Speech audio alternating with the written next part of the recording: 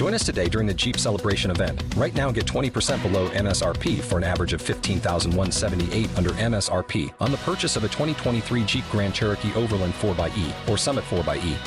Not compatible with lease offers or with any other consumer incentive offers. $15,178 average based on 20% below average MSRP from all 2023 Grand Cherokee Overland 4xE and Summit 4xE models in dealer stock. Residency restrictions apply. Take retail delivery from dealer stock by 4/1. Jeep is a registered trademark. This is Blue Moon. It's the original fan-made Manchester City podcast. Coming up, we've got news and views from City's week. It's your club, and this is your show. Well, it's been a while since we've had to do a Blue Moon podcast where Manchester City have been so bang out of form that it's caused such panic.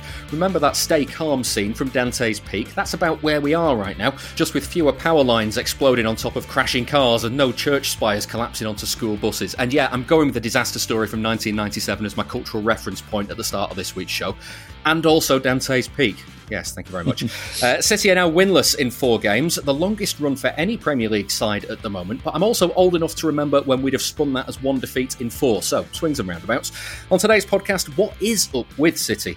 Well, you already know, really. Injuries and unavailable players are hampering the team, and the dominoes have been perfectly placed to fall when up against a string of good sides. It's Luton next. We'll hear all about their start to the season from Ollie from the We Are Luton Town podcast a bit later on, and away from the pitch, we'll also hear from the journalist and author Paul Bayus after his book Pep City, The Making of a Super Team, has been updated with behind-the-scenes info from last season's treble win.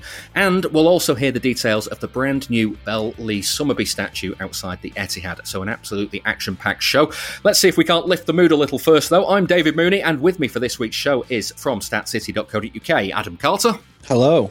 And the football reporter for The Times, Charlotte Dunker. Hi, you okay? Yeah, not bad, thanks. Not bad. I mean, well, I say not bad. Results-wise, could be better, but, you know, we'll get into all of that. Adam, Dante's Peak, if you had to pick a part of City's history to be made into a disaster movie, any particular event you'd pick? Yeah, well, definitely York away, because, and I'd go for Armageddon, because it's literally the end of the world on the socials if City haven't scored in the opening 10 minutes of a match, let alone not won a few games. So I like to imagine social media back in York away times, and it'd be an absolute Armageddon. Yeah, 25th anniversary of that coming up soon, you know. That's how time flies when you're having fun, eh? Armageddon or York away? But maybe both, who knows? That's a very good question. I should have checked that up. Charlotte, good to have you back as well. It's been a couple of years since you've been on the show. Has it been that long? Yeah. Because I think we were in the studio the last time we saw it. Yeah. Just a quick question: do you feel qualified to talk about men's football? Apparently not. No, I think I'm not really too sure why you've got me on here, to be honest. Yeah. You've got to laugh at these things, haven't you? When he put his latest tweet out, this is Joey Barton, obviously we're talking about. I actually read it and I nearly retweeted it with some laughing faces, and I thought, do you know what? He'll just come straight back to me, so I can't be bothered with the aggro. Yeah. But come on, it's laughable, really, isn't it? It's disgusting. Yeah, it's honestly it's in full force there. That good old concept of don't back down, double down. That's what I'm going to do. And you can I just think he must need a bit of. I don't know. He must just need a bit of publicity. He's clearly not feeling relevant at the moment. He's just thought, how can I get my name out there? Any publicity is good publicity. I'm going to say something ridiculous. Yeah. Well, you know what we'll do? We'll starve it of oxygen from now on. Let's talk about City. 'Tis the season for festive football, and the best way to watch if you can't get to the game, it's down at your local Greene King Sports pub, of course. After all, Christmas is a time to catch up with friends, old and new. So get your team to your local for pints, food, and live action of every Christmas cracker. Each game from TNT, Sky, and Amazon is live at Greene King Sport. That means wall-to-wall action on their huge HD screens. Head to your local Greene King and watch every winning goal, top bins volley, and dodgy VAR decision in an atmosphere worth sharing. Who knows, City might even win one of the games, starting with Luton this weekend. Don't forget, download the Greene King Sports app and you'll receive 10% off drinks every single time there's sport on the telly. Right, Adam, we can put it off no longer. We're going to have to talk about the situation. It's been a bad week, hasn't it? It's been a shocker. And I knew I was coming on the podcast before the Villa game, but after the Spurs, and I was waiting for the Villa game to kind of dictate my narrative that I was going to go with, and that didn't help it any.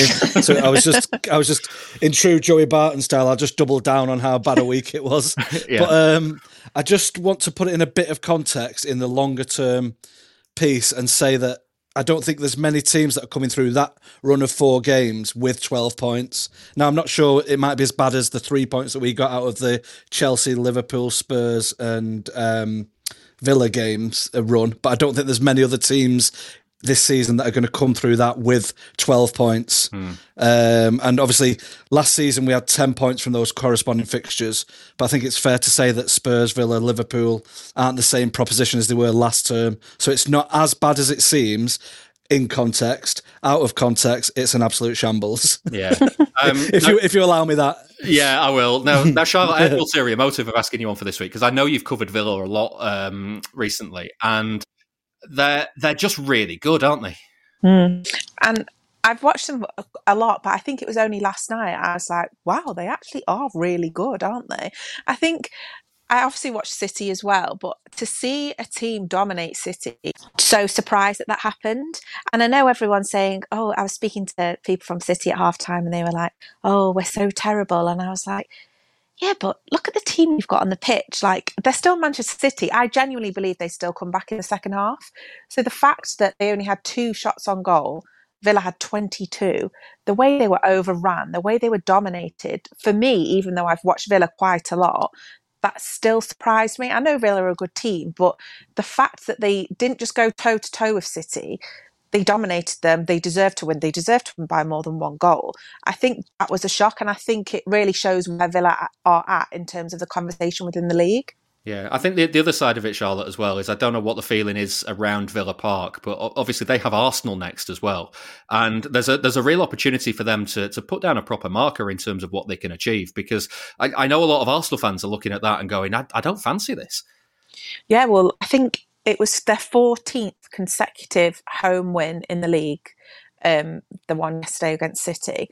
But if you speak to Unai Emery, every single time he says, we're not in contention for the top 7. And you think, what are you watching? It was so funny in the press conference yesterday because Guardiola came in first. And one of the questions he was asked was, based on what you've seen about Aston Villa, do you think that they're capable of not necessarily winning the title, but contending for the title? And he was like, absolutely. And he named, say, 4 or 5 different reasons as to what he sees from how they set up and how they play as to why. Emery comes in 15 minutes later. He's like, absolutely not, no. There's 7 teams better than us in this league. And I was sitting there thinking, right, is this some like sort of mental tactic from him? He said he needs to get to game 32 and then he might believe that and if they're still at near the top, that he might believe they can contend for the title. So I think it'll be a great game against Arsenal on Saturday, to be honest. Yeah. Adam, for City, there's so many issues. It's ultimately, it boils down to a list of things, doesn't it? It's injury, fatigue, system and structure, and kind of all of that kind of the tools that Guardiola can pick from right now are kind of building a system that Aston Villa were perfectly set up to dismantle. Yeah, I think, first of all, before I reel my list of excuses off, and I have got a list, I think we need to give Villa credit. They played exceptionally well. They were set up perfectly to stop what we were trying to do. I've never seen a team dominate a Pep Guardiola side and limit us to 2 chances, all coming before the 11th minute of the game, and then us looking toothless for the rest of the game. So credit where credit's due. I think Villa will cause other teams problems, and if they're not going to be title contenders themselves, I think they'll cause title contenders problems that hopefully we can catch up in our other games whilst they're playing Aston Villa. So if they're not going to be a title contender, they're certainly going to take points off people. An absolute trail of destruction in their wake, but with all the other teams just kind of like collapsing and all sorts around them. Yeah, there's definitely a chaos and disaster theme today. So got to lean into it, mate. Got to lean into it. Exactly. Let's embrace the chaos. So I think obviously no Rodri straight away. there's a problem, and that is, I think he's missed 25% of the season now through suspension, so that's going to hit you. It's a bit annoying how reliant we are on one player, and it's a bit small fry to just be a one-man team, but such is the evidence that's the case, so we go with that. I think Alvarez's biggest crime is not being Kevin De Bruyne, and he's playing out of position. I think you've got the issue of Pep not choosing his actual midfield players, so you can't tell me that one of those midfielders last night were playing in their true position. So there's the system issue and the structure. But again, we've had this in previous seasons and we've been able to deal with it. Villa were just a challenge too far for us last night, given everything else I've listed. And then just to wrap it all up in a kind of a woe is us, unlucky City motto, if I may, you've got the Spurs game where our XG was 1.86, which was higher than theirs. You've got the Liverpool game, which was 1.66 XG, which was higher than theirs. You've got the Chelsea game, ours was 2.2, which was higher than theirs. So if we have our shooting boots on, those are all different games. We've got more points on the board. The Villa defeat doesn't seem so bad, because any team can go, well, the last 14 teams can go to Villa Park and get beat. So that's not as chaotic and distressing as it seems, but in the context of all those things adding up, it becomes a bigger problem. But I think I've been able to reel off some examples there of why it's happening. I'd be more concerned if I didn't have a list of reasons of why it's happening. But we are where we are, and we deserve to be there because we're not taking our chances, because we're conceding goals late in games when we should be controlling them. I mean, if you allow me to go on another rant, we were leading in the Spurs game in the 90th minute and didn't win it. We were leading in the 80th minute against Liverpool and didn't win it. We were leading in the 94th minute against Chelsea and didn't win it. We were drawing away at Arsenal in the 85th minute and didn't come away with any points.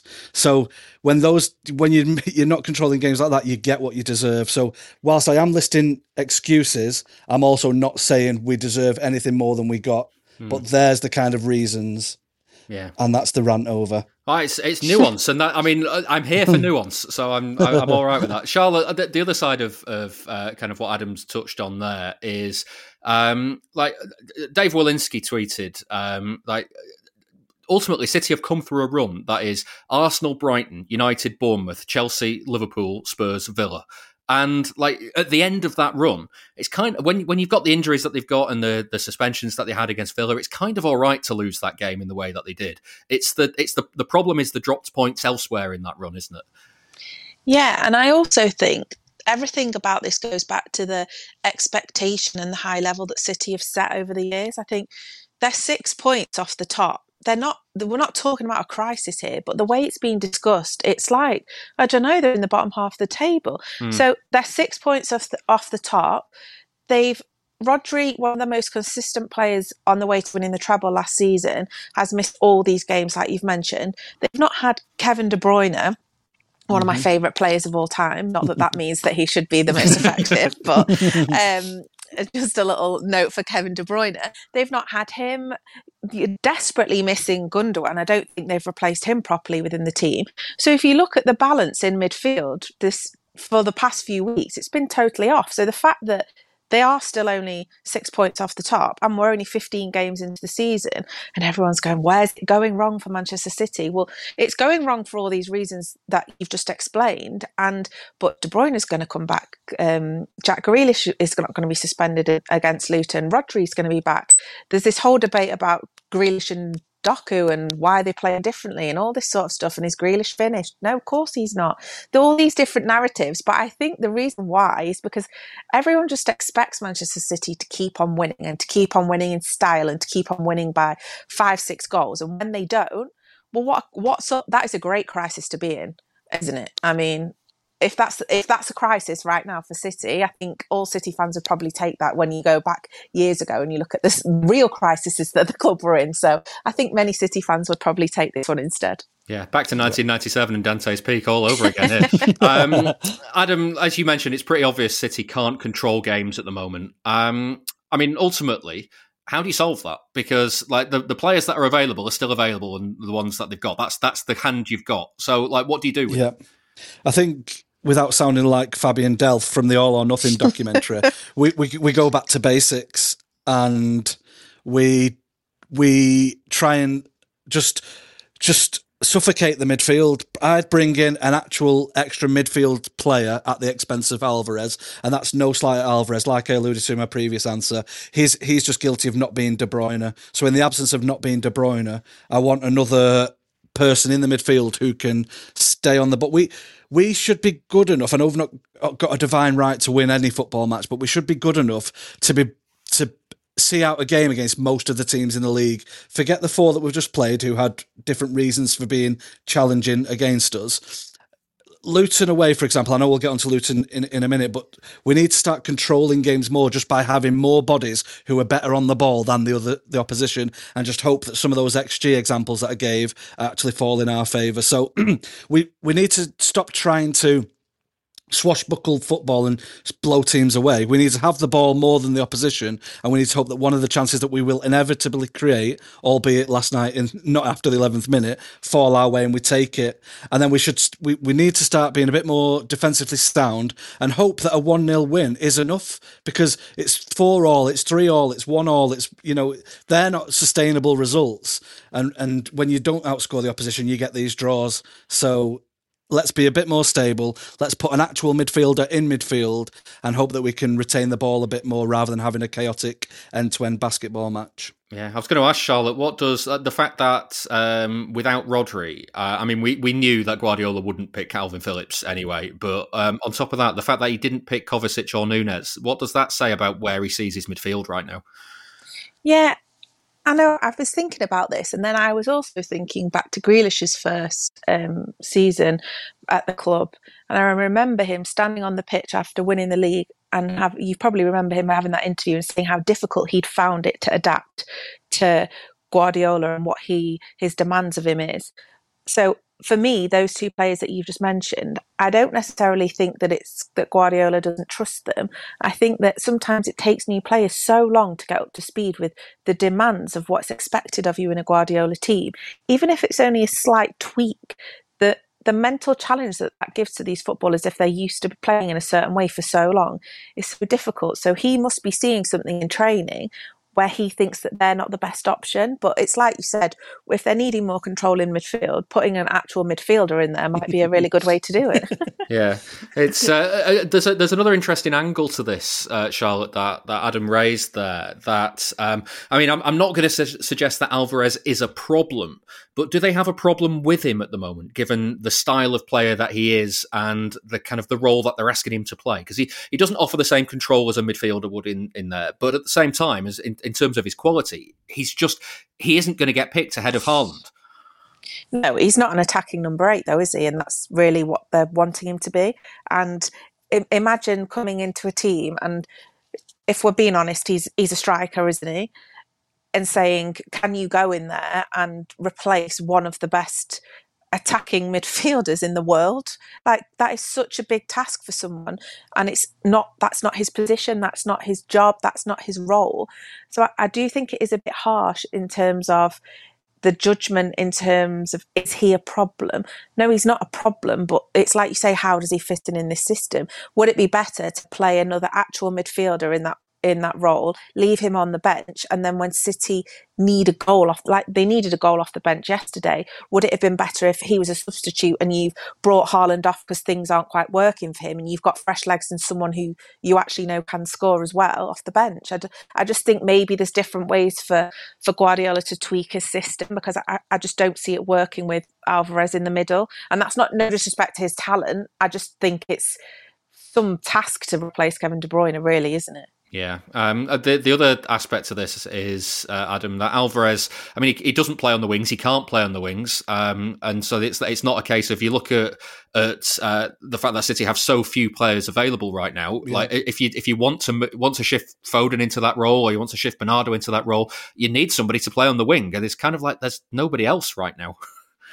Yeah, I thought that last night. I thought Alvarez, he was putting a lot of huff and puff and energy into his performance, but he wasn't impacting the game as much as we needed someone like a De Bruyne or a Gundogan in the middle there to just dictate play a bit. So, but then I was thinking, but who do you replace him for? So it's been a bit weird recently. Like Foden seems to be the fall guy for Guardiola's replacements, but bringing Oscar Bob on, is he giving you anything different than Foden does? So there was wide areas that you're having to sacrifice to put someone in the middle. You've then not got the right quality on the flanks as well. So his options are limited. And this does feel very woe is me with the riches that we've got as a club and as a squad and the talent in there. But certainly we're now needing square pegs in round holes, and it's not quite working. But I don't know what the answer is in a really rubbish answer, because Alvarez just has to play, like you say. But he would have been the first name I would have hooked last night. But But there's nothing else to hook him with. Yeah, it's not quite square pegs in round holes, though, is it? It's more kind of triangular pegs being shaped into square pegs to force into some round holes. So it's like the amount of contortions that are having to be done. It's just like it's getting out of hand. But to be fair, Guardiola's very good at that, isn't he? Because if you'd have said, "Oh, John Stones is going to be one of your best midfielders," you'd be all like, "Pardon? What are you've all lost the plot." So, in fairness to Guardiola, he has shown that he is very good at seeing things differently he's not a normal person. He's on another planet when it comes to football and thinking, and he's seen something in Stones and thought, "Do you know what? I can see where you're going to play. You're going to push further up. You're going to tuck inside, and you're going to be in midfield for me." And look how effective that was. So he can't. I'm not saying we can blame him, but he's obviously seen things within Alvarez's game where he's thought, "Oh, maybe I could tweak your role similarly, and it's not going to have the biggest effect on the team." But we're seeing that it's not quite working in the same way. Yeah, that is one thing me and Guardiola have in common. Not normal people. I want to finish the first part of the show. We've barely touched on the Spurs game, and it kind of feels like a million miles ago now. So there's very little point in digging too much into it. But Adam, there was one moment towards the end of the game where City might have had the chance to beat Spurs if they'd been given an advantage. What are your thoughts? And now that you've calmed down, and now that they've lost to Villa and everything's got so much worse over the course of the week, what are your thoughts now? I was absolutely livid in the stadium at the time. I couldn't see any reason for him to pull it back. I've seen online since that, from his viewpoint, he might not have even seen Grealish the other side of the three defenders and assumed that Haaland had just punted it forward and was actually doing us a favour by bringing it back. But for that level, for him to have an assistant, a fourth official and an assistant to be able to see that area of the pitch, it was a massive error, and I think we've got a fine for failing to control our players around him during that incident, and hopefully just a nice email should suffice rather than a big fine. A nice email apology from us for human error on our part. Charlotte, there is the one thing that I find a little odd about the idea that Simon Hooper might not have been able to see Jack Grealish is, having heard a lot of the VAR audio over the course of the season so far, the one thing that stands out to me is that the assistants on the sides are quite often always shouting things like possible offside, and like surely that's like the assistant would have said something like that when the ball was played over to Grealish. And so ultimately, like, what I come down to is Simon Hooper's probably just had a brain fart. Or if you go into the conspiracies on the internet, then obviously there's loads of reasons why he didn't do it. I'd rather not, though, if I don't have to. I'm not buying into those, by the way. I'm just putting it out there as what everyone's been saying. I see what you do. You're chucking it out there, then washing your hands of it is what you're doing. I'm just throwing the grenade in and walking away. Yeah. What do you think of the criticism of Haaland, though, Charlotte? Because people have suggested that he should look at himself for the chances that he missed and not be tweeting WTF with a video of the decision. I mean, it can be both, can't it? He can be upset at the decision and at the same time annoyed with himself for not scoring.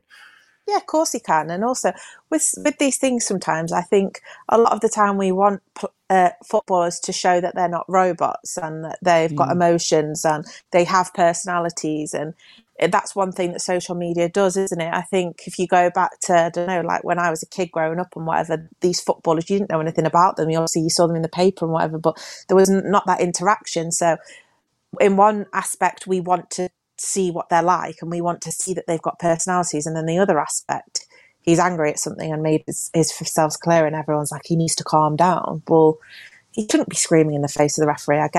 I understand that sparks the whole respect for refs debate, which we seem to be having at least once a week. But the social media stuff, it shows he's passionate. It shows he's human, doesn't it? So for me, I didn't really see any problem with that. You can listen to the show ad-free by joining our Patreon, patreon.com/Blue Moon Podcast. A few years ago, journalists Lou Martin and Paul Byas wrote a brilliant book outlining the inside story of Pep Guardiola's first 3 seasons in Manchester. In that time, City won almost everything, but the elephant in the room was that the Champions League trophy was missing. That was added to Guardiola's collection last season, and Lou and Paul have now updated their book, Pep City, The Making of a Super Team, to reflect the significance of that achievement as well. I've been speaking to Paul about the project, starting off with when he knew that they were going to have to update their work. I think it was towards when the team was progressing on the Champions League, because basically it was the biggest element in terms of trying to explain something new about City, or the biggest differential thing that probably the club hasn't still achieved. And as they were just progressing on the Champions League, Lou Martin, myself, and the publishers, basically we started wondering should we do an update, or should we do something about that? Because we all thought that something needed to be done. Then we had further discussions on what should we cover, because there's a lot that we haven't been covering with the book, because the book that we did just covers the first 3 seasons of Pep in Manchester, which is a lot, and a lot happened in there, but there was still 3 more years coming. Just to keep it like more simple and just to keep it straight and just to make clear what was like the biggest difference in our opinion, which was last season and like getting the treble and the way that they did it. We just decided to do an update of last season, just explain like inside the stories of what happened last season, the good moments, the bad moments, and what shaped the team basically to become the treble winners, and that's what we have here. Yeah, and when you compare last season to, I mean, the period that you originally wrote about, you look at those, especially the second season and third season under Guardiola, and the team he created. I mean, so much has changed since then as well, and you've kind of got to weave all that in as well. But it always felt like the Champions League was missing in that sense, and I guess you can say that now that they've actually gone and won it. But was that kind of one of the prime motivations behind that?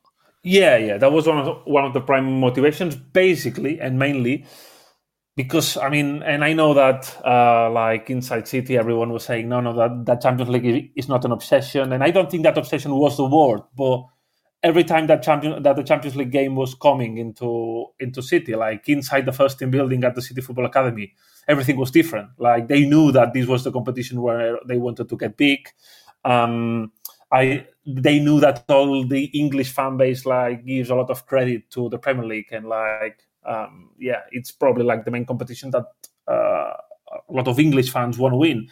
But inside the club, coaching staff, and even like the players, they grew within like this feeling of like we need to win the Champions League to make this cycle of players, this era of players, like a time-defining one. And that was a thing that they had inside themselves.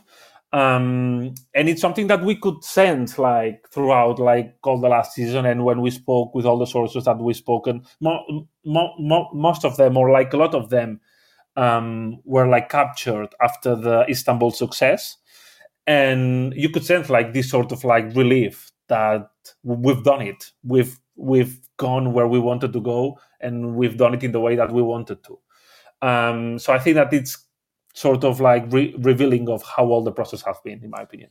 Yeah, what was the sense you were getting from people around Guardiola, and I guess Guardiola himself, about kind of almost finally having done it? Was it a case of relief, or was it just kind of jubilation? Was it enjoyment? What was it?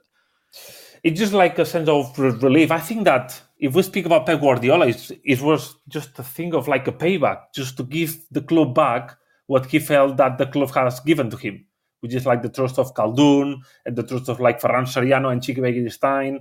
I think that deep down, Pep Guardiola knows that Ferran Soriano and Quique Begiristain arrived to Man City at some point to bring him at this football club sooner or later. That's what they did, because they expected that with Pep Guardiola they could lift the club to a very next level in international terms, and like the perception and the pedigree that it all has.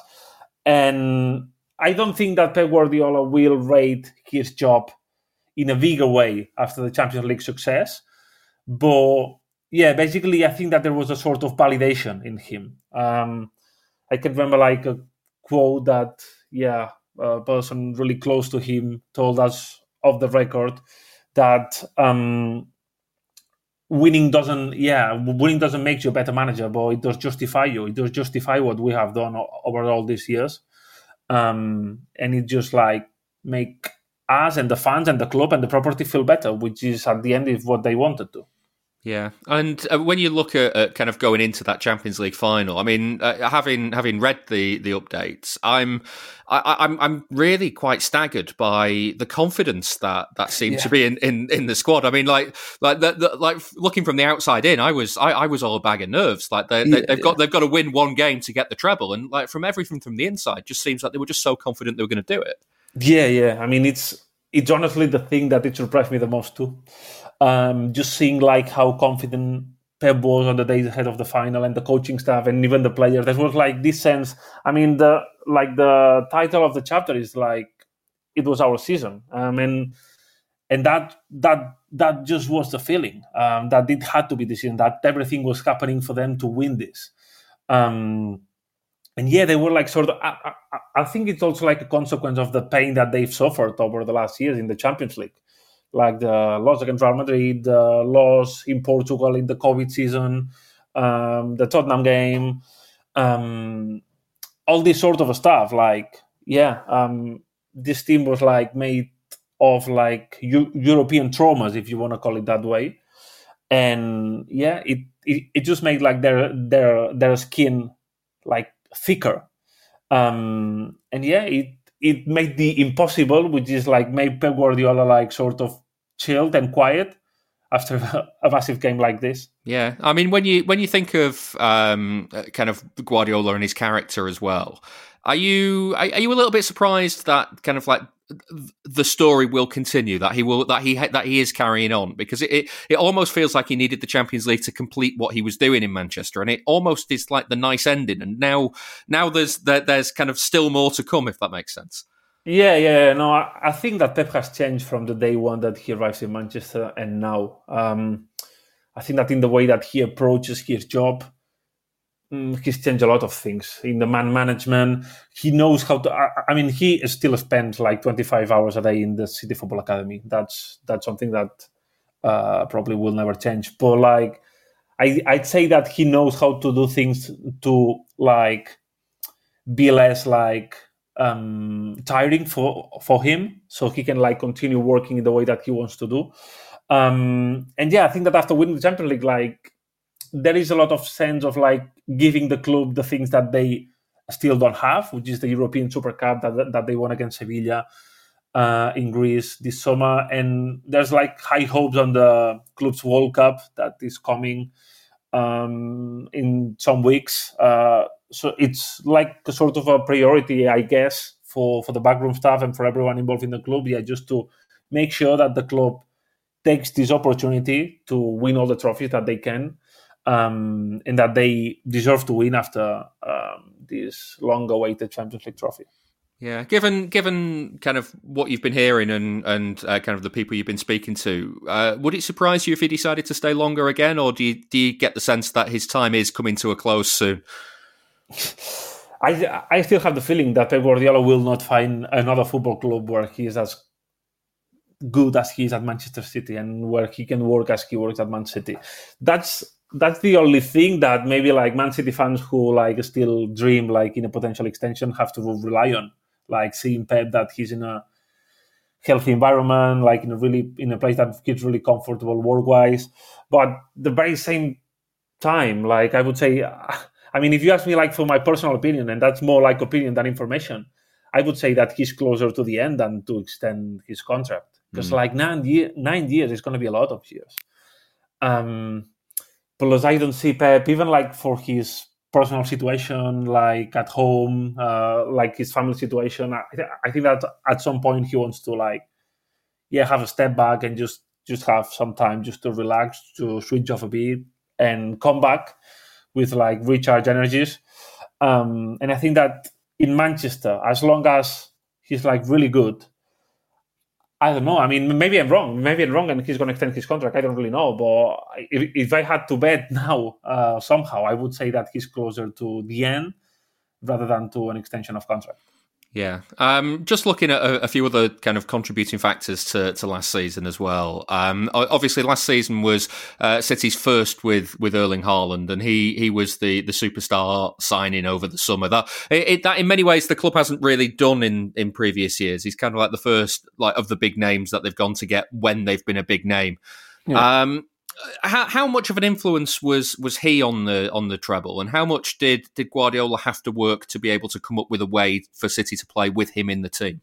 No, he had a massive influence, but the key of his influence is that he came into the club without this superstar pedigree that we might expect. The way that he settled into that dressing room was really surprising for a lot of people, even players. And the coaching staff itself, he was like a young kid, like an academy kid going into a dressing room where he doesn't want to step up into the shoes of a more respected player, respecting all the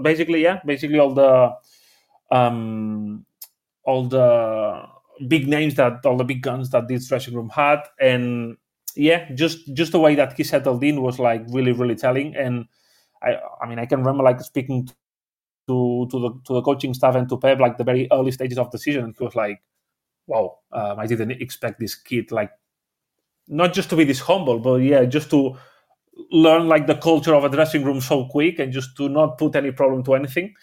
And that's the thing that Pep Guardiola gives a lot of importance to. I think that we all know how his relationship with Zlatan Ibrahimovic in Barcelona went, and this was partly because of how he tried to settle inside the dressing room, how he wanted to be the big star, and how the dealing with Lionel Messi ended up with Zlatan Ibrahimovic being out of the club. But Erling Haaland was a totally different thing. City got a superstar striker in the prime of his career, or not in the prime, but giving the best years probably of his future career to Man City, but at the same time knowing and learning that getting into such a big team, or one of the best teams in Europe, required from him some sort of adaptation character-wise. And that was really good for the team, for the squad. And yeah, I think that we've seen that this psychological side of things and man management side of things is crucial for Pep, as we saw with the Cancelo thing, with the Cancelo episode. And yeah, then inside the football pitch, Pep insists that he didn't need to do much to make Haaland tick, because all his will and all his desire to succeed was there. And yeah, it was just a matter of put all the good players together. Yeah, you mentioned Cancelo, and it's funny because you look at. I remember we were doing podcasts at the start of last season, kind of talking about how things didn't quite feel right, and it didn't look like things were going particularly well. Going badly, but not going well. And you kind of look to how the season ended for City. Even at the end of January when Cancelo moved on, there was real sort of from the outside questions of what on earth is going on here. What was it like on the inside? On the inside, it was a bit. Yeah, well, it was a bit tough. The dressing room harmony suffered some blows by this Cancelo thing. There were also more senior figures in the dressing room that were not having minutes, maybe because they had a dip of form, or because they came back from the World Cup just needing a fresh bit of air. Or I can remember the emergence of Rico Lewis on that time of the year, that possibly Rico Lewis was one of the reasons why Cancelo started playing less and less minutes and eventually left the club. But yeah, I think that in football, we romanticize a lot the fact that if everything goes well and if in dressing room wise you do things well, you're going to end up winning. That's not the case. That's not the case. Things can be a bit tricky at some point, and still on the pitch you can do things. And I think that probably there has been seasons. I would say that 2 seasons ago, the season where Real Madrid did this renowned comeback against Man City. The thing. yeah, I didn't want to mention it too much because it's painful for me for like the both ends, for the Manchester end and for the Real Madrid end.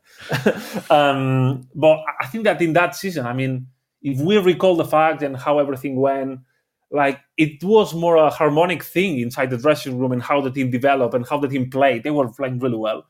It was more like harmonic than last season's, in my opinion. But yeah, somehow like I think it was in January and February after the World Cup, like things were a bit like, it doesn't really look like well. But then like another of the things that this dressing room has, in my opinion, and that this team has, is that as long as any problem might be like on the outside, if you make it up inside the football pitch, it all ends up being resolved. So it's a group of players that they want to win and they want to play and they want to do things well. And if they feel good inside the football pitch, it's easier to solve any sort of problem like outside the pitch. And I think that another like example of this is Kyle Walker, which was another player that wasn't playing a lot in that stage of the season. Actually, he didn't play. He didn't start on the Champions League final, but yeah, it was like for a tactical reason, like a tactical reasoning by Pep. But yeah, Kyle Walker, like at some point was able like to overcome like all the difficulties that he found himself in, and he decided to stay and to extend his contract at Man City because he thought that it was the best place for him to like to stay and just to keep progressing as a footballer. So yeah, I think that all these dressing room problems like with Cancelo, with Walker, get at the end like were sort of resolved. Firstly, by seeing Cancelo go, and secondly, by starting winning games, which is what makes this team like tick and keep happy, basically. Yeah. I mean, obviously, it's easy to compare trophy-wise the kind of different eras of Guardiola's City. But how do you think last season's team as a complete unit and kind of like the style of football they played, how does that compare to the one that you originally wrote about the few years before? I think they are different in terms of individualities. I still think there's like, possibly because I like remember so much the first years of Pep here in Manchester, but I still think that the City that played the best football was the false nine City, in my opinion. Like Erling Haaland provides like a different edge. That's like a different level. And like we saw last season that inside of the box, he had something that City had been missing for a lot of years, which is like you create a lot of opportunities, but you need a guy just to put them into the back of the net.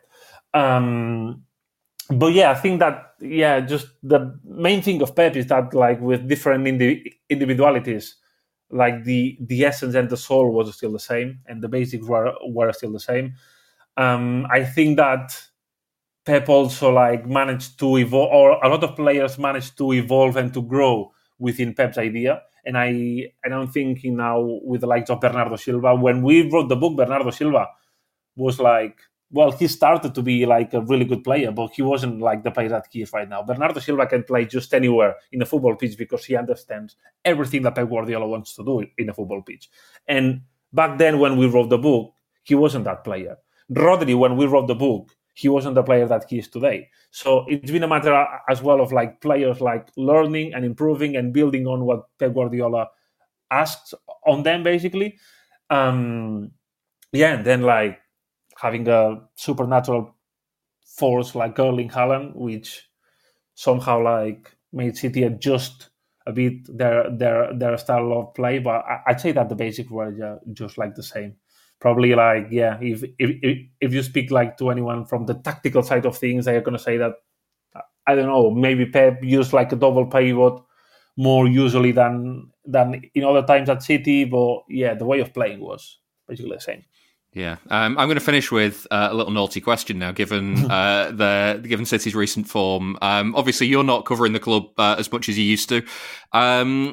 Do you think they could do it? Can they do 4 in a row? Do you think this is, or do you think it's a challenge this season that there is a reason why no team has ever done 4 in a row before? So, do you think it's too much of a challenge? Where do you think this season could go? No, I think they can do it. I think they can do it. Yeah. I think that they are playing really well. I understand. I mean, I don't cover the club, but I follow like almost every game. And I think that all the debates about like the tempo of the game, if City is like able to control the games as they used to do. They are legitimate, like given like the last number of results, but the way they play is like really good still. They just need to finesse just some sort of details. I think honestly, if you compare the current team to the team that arrived to the Istanbul final, and that's not a dig to anyone because that's part of a process of like regenerating a football team, but I think it's a worse football team because you haven't had like John Stone for a long period. You don't have Kevin De Bruyne, and you've had to substitute them with like Julian Alvarez, who's been amazing, but he's had like to learn a new job basically, and you've lost Gundogan, who we all know who Ilkay Gundogan is. So, like, yeah, just analyzing these facts, like City is like a worse team, like with individuals. But even with that, they have done like enough merit, or they probably would deserve like more points than the ones that they have. So at the end, I would suggest that this is a good sign, seeing the team alive in the way they play.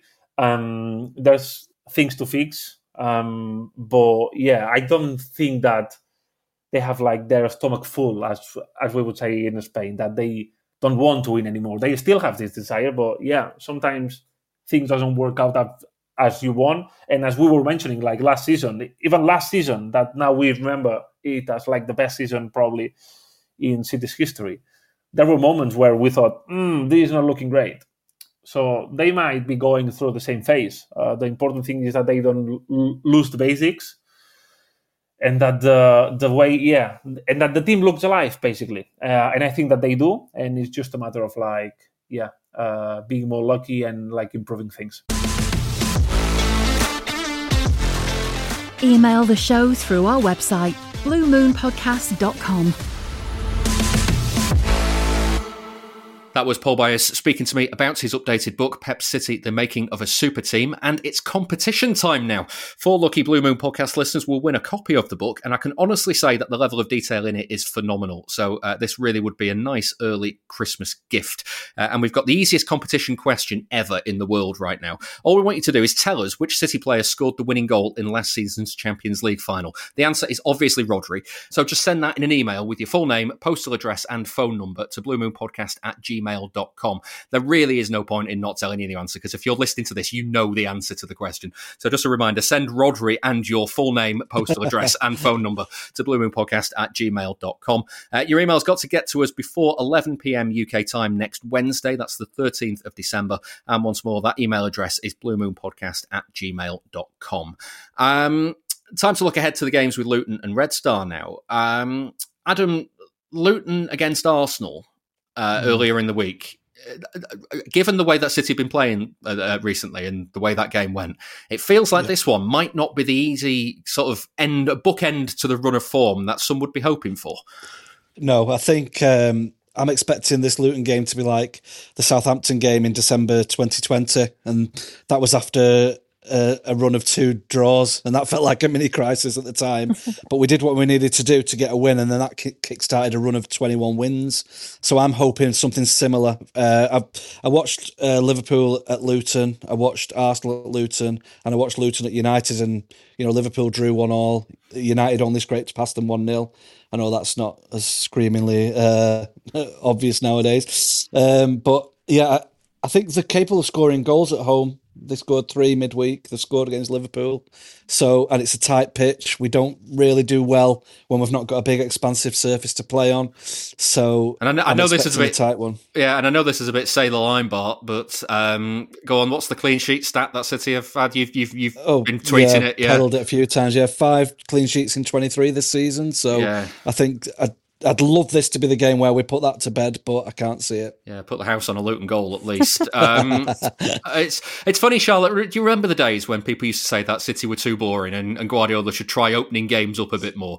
And right now, I can't think of anything that I want to see less. He should shut this game down immediately. I mean, I'm all here for it. It's far more entertaining, isn't it?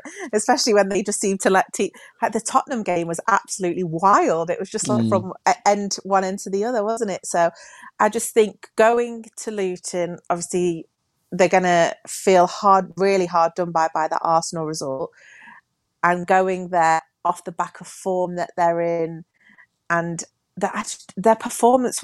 I think the performance against, you can point to problems in the performance against Tottenham, for example, but I think it was the performance last night for me that was really alarming. I think they were so off it. Maybe a lot of that was down to how good Villa played, and obviously Luton aren't on the same level as Aston Villa, but it's another difficult place to go away. And Guardiola was talking in his press conference about dynamics and how he needs to, he does that thing with his fingers, doesn't he? Like like he's rubbing his fingers together, like he needs to find something. He said he needs to find the dynamic to get them winning again. And it was said, how do you do that? What do you think the answer to that is? And his reply was, he doesn't know yet. So he said, did he say I've got to sleep on it or something like that? Yeah. So that was Wednesday. I'm losing track of all days. There's so many games at the moment. That was Wednesday night. He said that. So there's really not a long time for him to. I know he's a master, but there's not a long time for him to conjure up some miraculous plan to get back to winning ways. So yeah. I think it'll be an interesting game. But I think Luton, if they look at their performance against Arsenal and they look at City's last 4 performances, I think they'll really fancy their chances. Yeah, Adam, the way that Guardiola was speaking after Villa, and as Charlotte says there, that kind of that sense of he has to go away and analyse it. He does say all the time that interviews post-match are not his favourite thing to do because he's not had time to kind of digest what's just happened, and sometimes he sees things better after a night's sleep.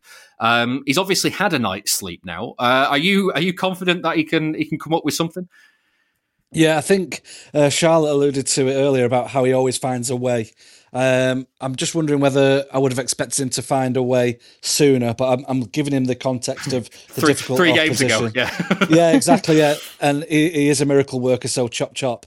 But I think when you have runs like that, the players who don't play have the best performances because you're looking at Grealish, you're looking at Rodri, and you're thinking, they're our saviours now. All of a sudden, they come in. Does Doku recover from his slight injury? And do they become 3 absolute saviours that are getting us out of this funk? So I think he's going to have to tinker the personnel. And I think, obviously, being hampered by the suspensions and now no longer being hampered by those, I think just gives us a little bit of a fresh injection. Even though it's mad, a week's a long time in football. They've only missed 1 game, but it would feel like an absolute lift if you're getting Grealish, Doku and Rodri available for selection. So I think that might help him out.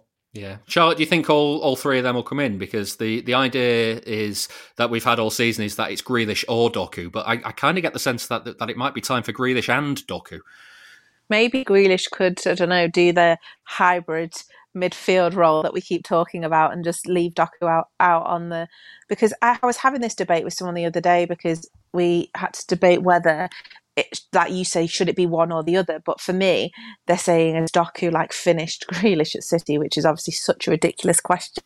They just bring totally different things to the team, don't they? Like Grealish actually brings a lot of control to the team, and you see Guardiola bringing him on when they need to see games out, which is such a different role to the one that he played when he was at Aston Villa. Whereas Doku is that flair, attacking, exciting player that takes on defenders, isn't he? And that's the role that he's been given. So if they're looking for more control, I think Jack Grealish is the sort of player that they need to bring into that midfield. So maybe that'll be the small tweak. Maybe we can say that we gave Guardiola the idea. See, I mean, he's a master, but we could just say it anyway.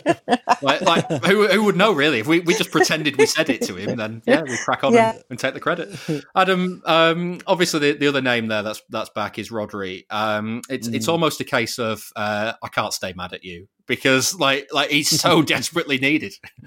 Yeah, it's like I alluded to earlier as well. It's a bit frustrating that we are so reliant on him, but it just outlines or underlines his absolute importance to the side. I think every team would fancy playing against us without Rodri in our lineup. So it almost gives the opposition a leg up to, we can really get at City without Rodri.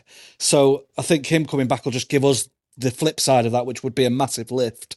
And I'd like to see Stones and Rodri in midfield, because I think Stones missed him against Villa and it was evident that he was coming back from an injury. He looked a bit leggy, and I hope we see a different Stones in midfield against Luton alongside Rodri, and I think that should be enough just to see us through. We don't need to go swashbuckling, like I say. We just need control, and I think Stones and Rodri might be that extra leg in midfield that helps us, and I like Charlotte's suggestion of Grealish becoming that kind of advanced 8 role, and I think we've wanted to see that for a while, so I'd opt for that.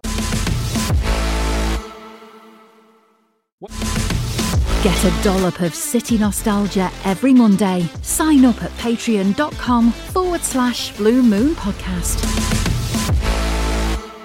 Well, the other thing that's been a while is City actually going to Luton. It's 25 years ago last week that the two sides last met at Kenilworth Road.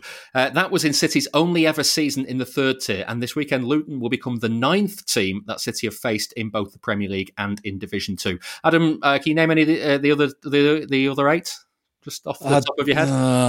No, you've absolutely thrown me that, and I'm rubbish without my spreadsheet. So yeah, I thought you'd say that. They are Fulham, Wigan, Bournemouth, Stoke, Reading, Luton now, Blackpool, Burnley, and Oldham.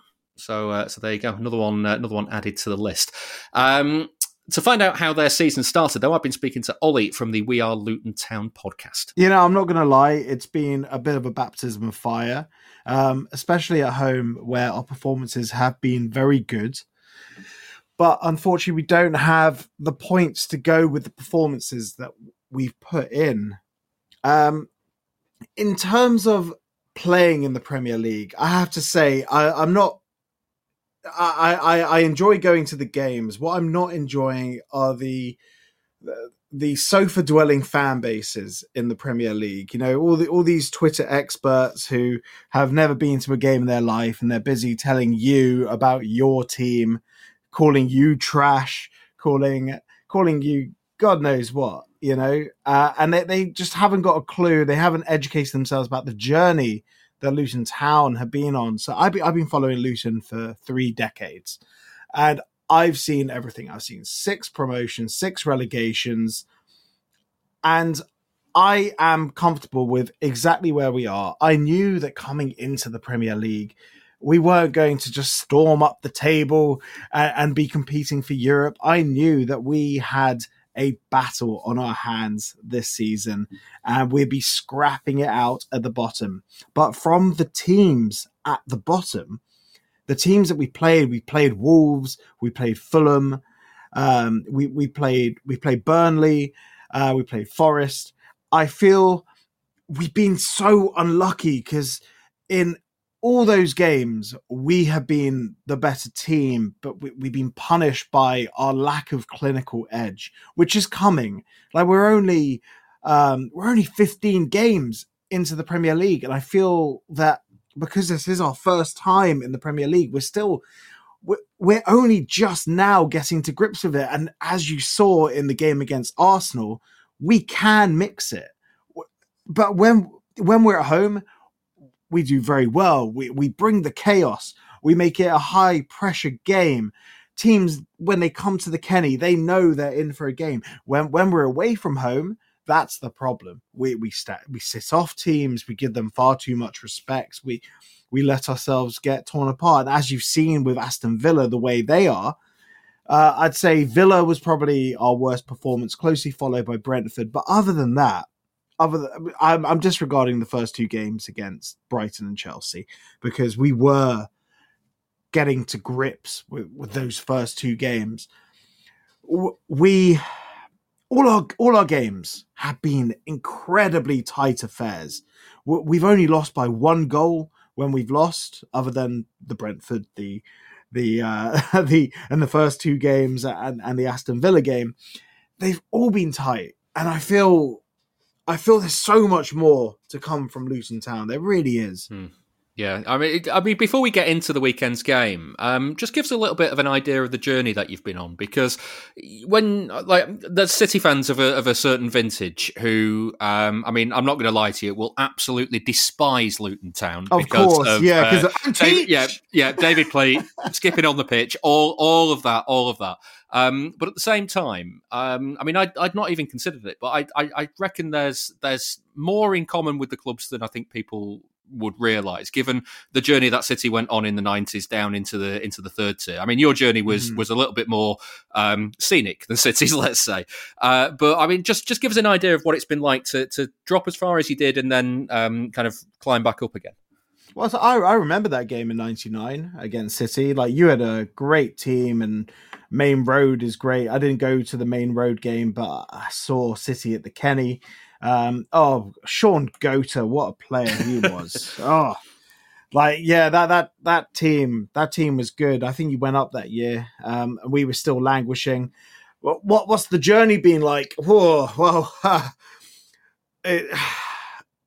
In hindsight, looking back at it now, I'll tell you what, it's great. It's great now. It's good knowing it turns out all right in the end, isn't it? It's nice being a model of a club that other smaller clubs aspire to be like. Obviously, when we relegated you in, I think it was 1983, so we got promoted in 81, 82, and then 82, 83 was that famous Pleat on the pitch and Teach scoring the last minute goal that relegated Man City. So we enjoyed a decade in the top flight then.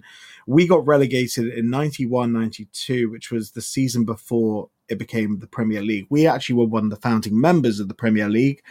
And from 91, 92, from 1992, it was just it was a gradual slope down to what is now known as League Two. It was Division 3 when we eventually got there. And we picked ourselves up a bit. We played some fantastic football. We had Joe Kinnear as manager, who's well known amongst Premier League fans for his time at Wimbledon. We had 2 seasons of Joe. And he put the backbone in place that took us up to the Championship, and then financial misdemeanors and issues. I don't know if you've been following the news about this Tottenham malarkey that's been going on about their signing of Jermaine Defoe. So that happened the same season that Luton Town were deducted 10 points for exactly the same thing. And it's mad that this has all come to light, and Luton were punished so heavily for that at the time, although that wasn't even our worst punishment. Everyone's decrying about Everton's 10-point deduction. You know, try getting deducted 40 points in an 8-month period. That was, I mean, you say dreadful. Try it. We might be trying it. Who knows what the independent panel's going to rule? So let's hold our horses on that one. But then, you know, when we were deducted the second round of point deductions, the 30 points, we were in League Two at that point. We had consecutive back-to-back relegations. Like, you know how Man City have won the title in back-to-back leagues? We got relegated, 3 seasons on the spin. It was very depressing. And starting a season with minus 30, essentially, you're going down before a ball's even been kicked. Fortunately, we picked up some silverware. We beat Scunthorpe in the don't know what to call it. The Johnston Paint Trophy final, which is I think me and you know trophy. It as the auto windshields, don't we? Is that I was going to call it the LDV vans. Yeah. Yeah, so we won the LDV vans. And then 5 years in the non-league, you know, I don't like to think about it. Fortunately, at that time, I was actually living in Scotland, so I only got to go to the Northern games, you know, your Gatesheads and whatnot. So when I came back, that was when Luton made it back into the league, and then it was a slower rise to the top. I say slow. It took a decade, which is still absolutely mind-boggling, and I think it's one of the fastest journeys to the top league that has happened in English football history. It's really it's incredible stuff when you're living it. You don't really feel it when you're, you know, in the present. At the time when it was happening, you didn't really feel it because we had all the worries about our first season in League Two when we were so close to the playoffs, and next season we sort of dropped off, and then our first season back in the Championship, it was sort of like this, you know, we were scrapping out, but we were actually in the relegation zone. We were really struggling, and it took us, a good season to get to grips with it. And there was that famous escape with Nathan Jones, like the final 10 games where we only lost once and managed to stay up. And then the COVID season where we finished 12th, and then straight into the playoffs the season after, and then after that we win the playoffs and we're in the Premier League. It's, you know, just talking about 3 decades of Luton football history and condensing it down to that. There's been so much more with terrible, crooked owners, real villains associated with the club that, you know, can't even scratch the surface of.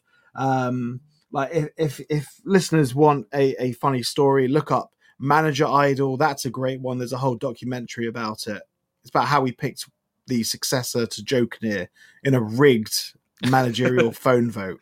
Excellent. I mean, all of that aside, though, now you are back in the Premier League. You're playing City on Sunday at Kenilworth Road. What will it be like there? What can City fans go into Kenilworth Road expect from this game? Because your games at home this season, I mean, you mentioned it before. Your home form your home performances certainly have been pretty good. They have been very good. Well, Man City fans can expect a lot of noise.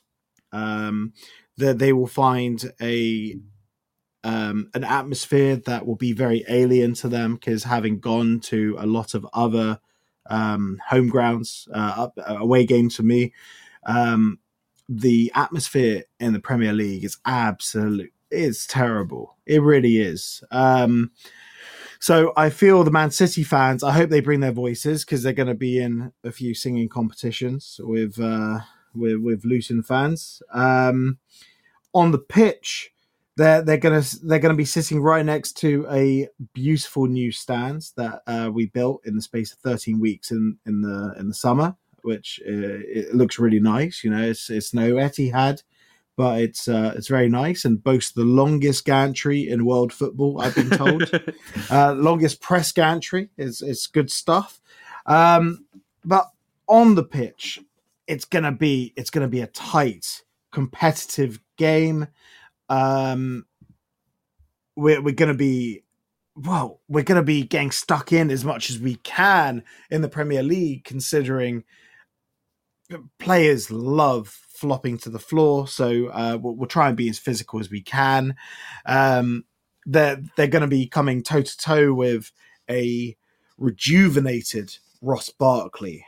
Now, I could talk for about an hour about Ross Barkley. There have been widespread debates amongst the Luton Town fan base about whether he is the best player we've ever had play for us. A lot of the older fans are obviously skewed towards Ricky Hill because of the stuff that Ricky would do with the ball. But certainly in my time watching Luton, it looks like Ross Barkley's going to go down as one of the best probably the best that I've ever seen playing for Luton. There's going to be a lot of pace down the sides. I'm sure, I don't know if you've heard of Chidozie Ogbene. So he's an Irish international. He's clocked the fastest speed in the Premier League this season. He's faster than Kyle Walker. So I feel there are going to be some absolutely stonking foot races down our left side, down your right side. So if you're playing a high line, there's going to be a lot of joy for Luton when we can break, because we break fast. Yeah, I don't know if you saw the Liverpool goal, the game that Liverpool scored against us in the 96th minute to level the game, but that is a typical Luton goal. It's sort of like the Man United of old. You know how they used to play with the fast breaks? That's what we did. It was Barkley bringing it out. He passes it out to Issa Kabore, who unfortunately will be missing from the game because he's on loan from yourselves. And then he swung it into Tahith Chong, and we were from one end of the pitch to the other in under 6 seconds. It was rapid. So that's how it's going to be. We're going to stay tight and compact, and we're going to try and hit you when we're going to try and hit on the break, and we're going to be very disciplined. This is the Blue Moon Podcast. Follow us on Twitter @Blue Moon Podcast. That was Ollie from We Are Luton Town. Adam, I'm sure you will be delighted to hear him say that they are a team that breaks with pace and exploits space in behind and likes a good chaotic game in a rowdy atmosphere. Yeah, and without sounding like the patronising bigger club supporter, we are their cup final as well. They've played well against Arsenal, played well against Liverpool. When City come to town, it's another, circus of atmosphere and, just everyone turns up for that. So I'm expecting a hostile atmosphere. We just need to see the game out. And that's so weird, talking about City treble winners against newly promoted Luton, but just get me out of that place with a win.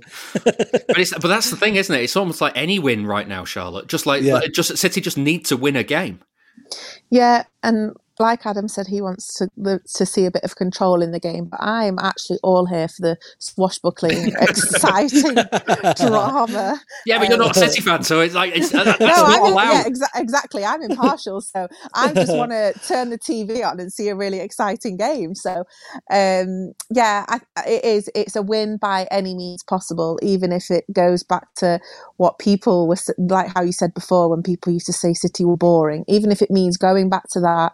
And even if they win by 1 goal, as long as they win, it doesn't have to be the most dominant, impressive display that's ever been shown under Guardiola.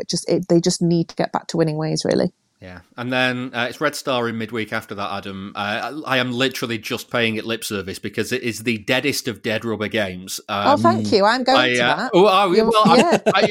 Thanks so much. I'm not going to lie, Charlotte, rather you than me. I don't fancy it. It's come in the middle of December. It's, Belgrade is not going to be a warm place at that time. A game that means absolutely nothing. Adam, I hope that, I don't know if you agree with me here, but I hope that I've never heard of the 11 players that play in that game. Yeah, I think he's got to chuck it, hasn't he? I mean, I'd like us to win just so we can have the stat of winning all our Champions League group games for the first time. So that's what I'm hoping for, but I'm hoping Oscar Bob will get a run out rather than coming on in weird minutes of the game when there's something or nothing to play for. So I'm expecting Rico Lewis to start, and maybe I'd love a nice little captain of the team as a little nod to how he's done. But yeah, Ortega will be in net, won't he? It'll be much recycled team. If you've got a squad that is ravaged by injuries and full of fatigue, then Charlotte, you just need to rotate it, don't you? You need to, like in a game that they don't need to win and that the result doesn't matter, you've just got to make sure that you get some rest into the players that need rest. Yeah, definitely. But I think it'll be all about balance, because especially if they don't win against Luton at the weekend, that being the next game, I know it's a dead rubber. I know it doesn't mean anything. It doesn't matter if they went there and lost 4-0. It really doesn't matter. It doesn't have any impact on anything. But I just think for the mentality, and if they don't win at the weekend at Luton, it just puts more pressure on that game. And do you want to chuck a load of kids? Imagine chucking a load of kids into it and they come out and win 3-0 and everyone's like, oh, start them in the Premier League at the weekend because the first team aren't doing it. So I just think a healthy balance, just so they go there, they get the job done properly, 100% record, through to the knockouts, easy. Yeah. Do you remember, Adam, the game that Pellegrini threw at Chelsea? And did City take the lead in that? Yeah, David Paula scored. Yeah. I'd never even heard of him before that game. So not heard of him since. Yeah, no, exactly. I think I had to add about 10 new players to the database that day. So they've all got one appearance. Yeah, exactly, and it's that game. Yeah, but yeah, I think needs must at this stage. Yeah, what's most important, clean sheet or scoring chances? And that's kind of over the next 2 games rather than just Red Star. Clean sheet for me, just to build on that foundation. Boring, clean sheets. Yeah, but Charlotte, scoring chances. You want Haaland back amongst the goals. Yeah, I do. Yeah, I'm looking for Haaland hat-trick. No, but Adam's right, because it's been uncharacteristic, hasn't it, to see City concede so many chances, and they always score. Obviously, they didn't yesterday, but if it wasn't for that really exceptional double save from Emi Martinez, they would have scored.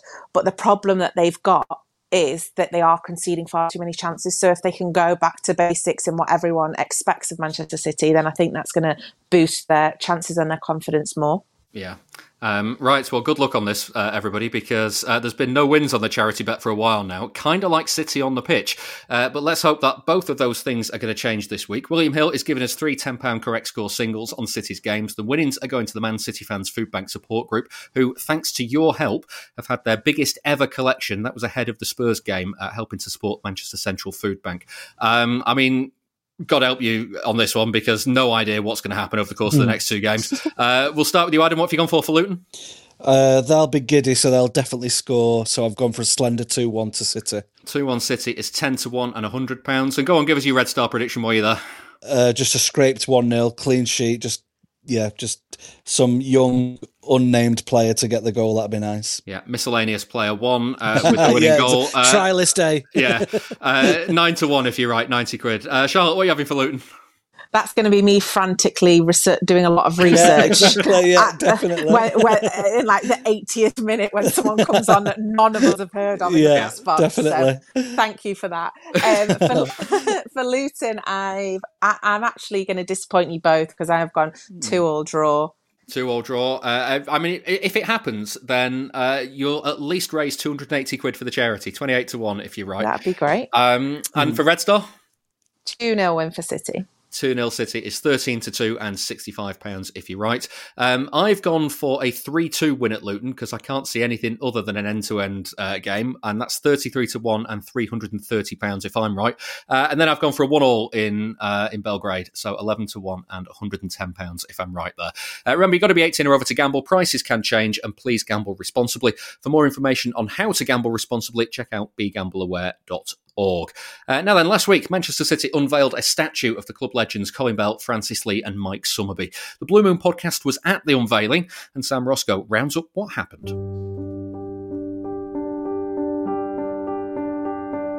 Over the last few years, City have installed several statues outside the Etihad. In 2021, former captains Vincent Kompany and David Silva were honoured, and then in 2022, Sergio Aguero joined the club. And now 3 figures from further back in the club's history are permanently remembered too. We were part of a team, Lee, Bell and Summerbee. The thing about it is that we had a fantastic manager and coach at that particular time, so we had a superb side and we played really well. But you're talking about 2 exceptional players there who aren't here today, who were part of a really, really good top side. And we were a top side. You know, we won all the trophies and we did things and we enjoyed it. We enjoyed our football. Joe Mercer was a great manager and Malcolm Allison was probably one of the best coaches you'll ever see. That's Mike Summerbee. Before the modern era, he was a key member of the previous successful City side. It was put to him that his team were crucial in the club's history because without them, the current team wouldn't exist. This is a football club, a great football club. And all great football clubs have history. Ours was part of the club history. Now we've got a different history. This team now is as good as you'll ever see. Simple as that. Thank you for saying that, though. But at the end of the day, we were a good side at that particular time, great players. But at the end of the day, another era's come now, and this side is as good as you'll ever see. We're a top side in that particular era. Now we've got this era now, which is another top side. The new statue also pays tribute to the rest of the team from the 1960s and 70s. Their names are written around the plinth. Football's a team game, and these players were all part of that team, you know, and that's why they're on there. We wouldn't have done that without those names being put on there. Simple as that. Because we were a team, we were very close to units as a team, and we played together, we won things together, so why not? Summerbee is the only surviving member of the famous trio. Francis Lee died earlier this year, while Colin Bell passed away in 2021. His son, John Bell, was at the unveiling. I think it's beautiful, so it's on different levels, so it's a great piece of art. I think the sculptors captured them all as individuals, but has then brought them all together as one. To see Dad there as well, very emotional, but it's incredible to see it on such a beautiful day as well. And the fact it's going to be there forever and people can ask questions of those 3 players and the history of the club. Yeah, it's very important. Colin Bell often shied away from the limelight. He didn't give many interviews and was a private man. John was asked what his dad would have thought of having a statue outside the Etihad. I'm sure there'd be an element of embarrassment that he's got a statue just because of the character that he was, and yeah, so it's nice that they recognise the other players around the outside of the statue on the plinth. All of them equally as important, so he'd be pleased to see that. I'm sure deep down he'd be very proud, but he would have contained that, and he wouldn't be doing any interviews either. But yeah, I'm sure he'd be very proud. And John was pleased with the final outcome too. There's always that element of fear that it's not going to be an accurate representation or something, but yeah, I think the sculptor's got them to a T. I know they went through a long process getting the right person to do it, and I think they've entrusted the right guy to do them justice. Yeah, it's incredible. I've not seen a sports statue like that, so yeah, I think it's been a good choice, and he's delivered on his brief to perfection, really. The artist was David Williams Ellis. He was pleased with the reaction the piece had from the players' families. They're all saying, I've caught the essence of their play, the Summerby swerve, the way that Mike's arms are suspended, his legs are almost like he's sort of suspended from under his shoulders, and his legs just move. They're almost like sort of puppet-like in a way. They're loose. And then Francis with this incredible thrust forward of sort of this chest.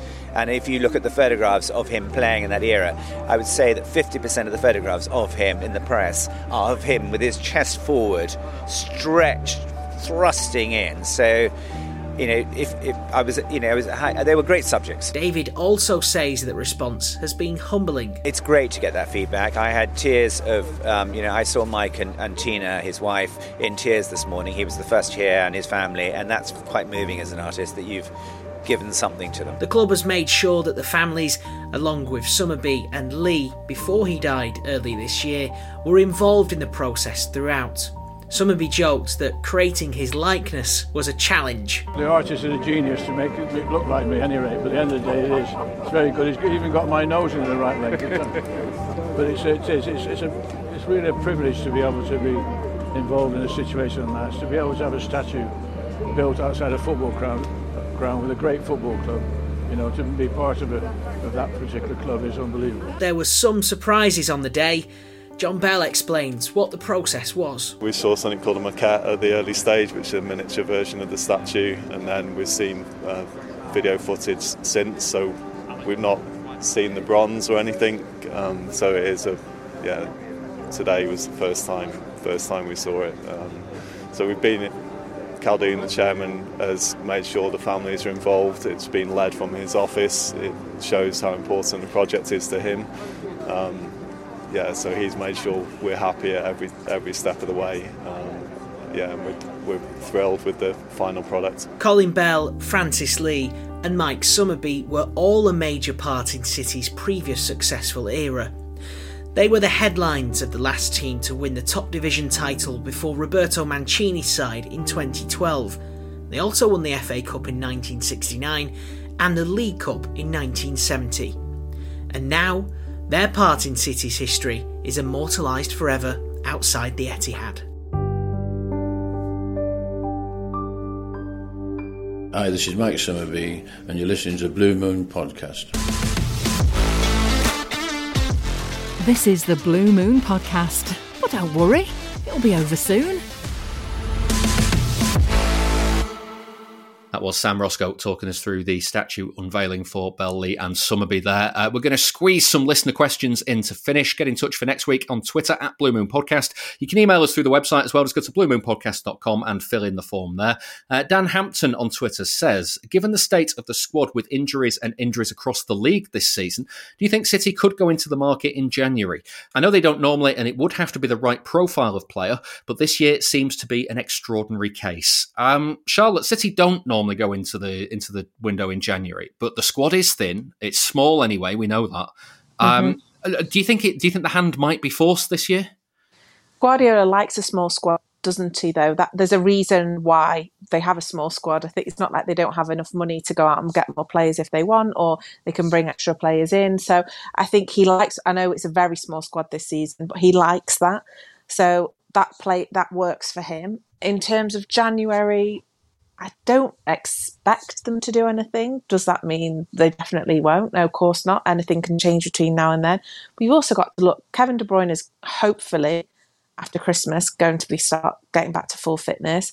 John Stones is going to be, obviously played yesterday against Villa, but then he's going to get fitter as well.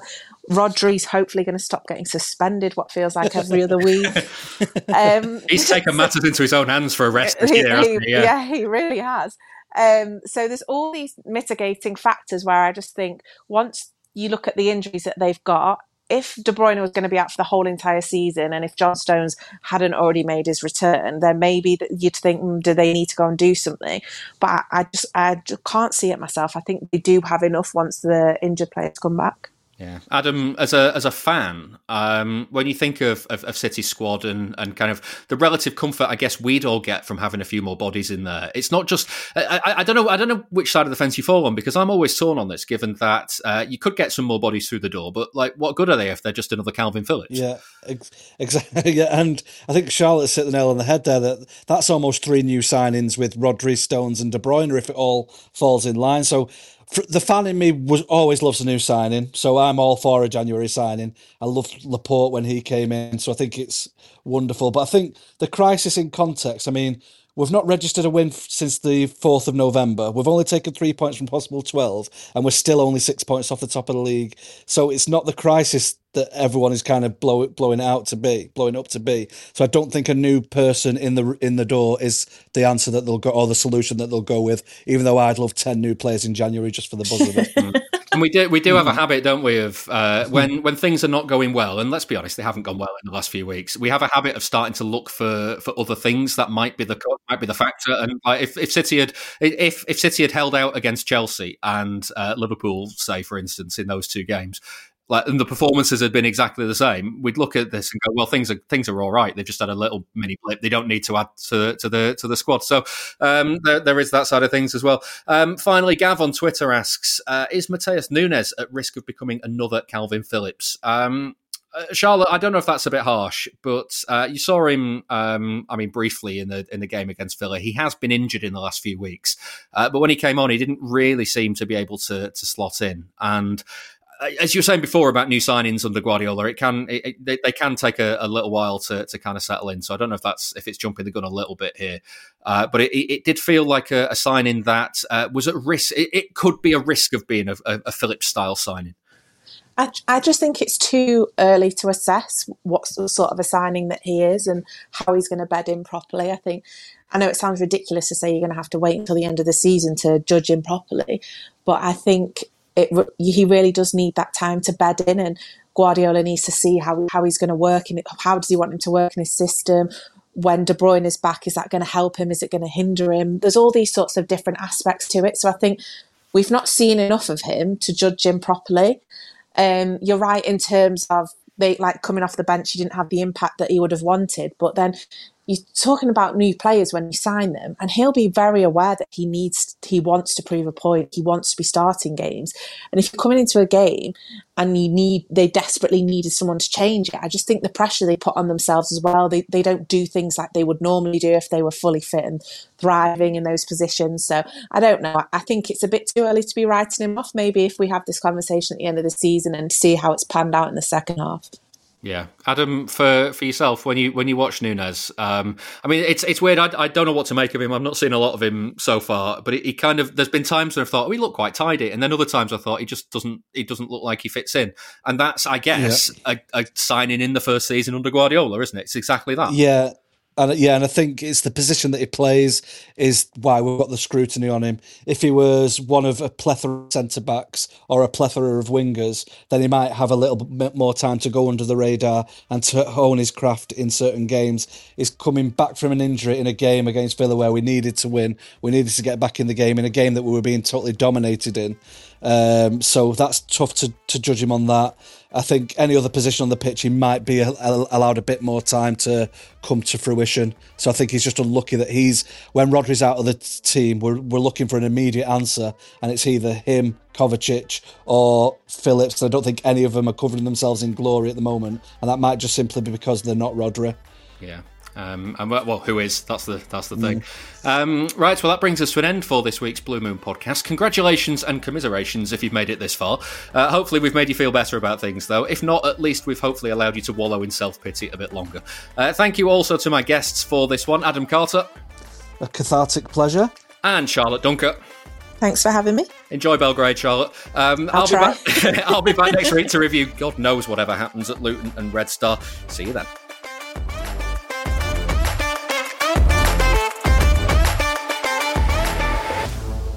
That was the Blue Moon podcast. Please give the show a rating and a review where you can. And don't forget, you can listen without the ads by signing up to our Patreon. You'll also get an extra episode each Monday. Here's a clip of this week's.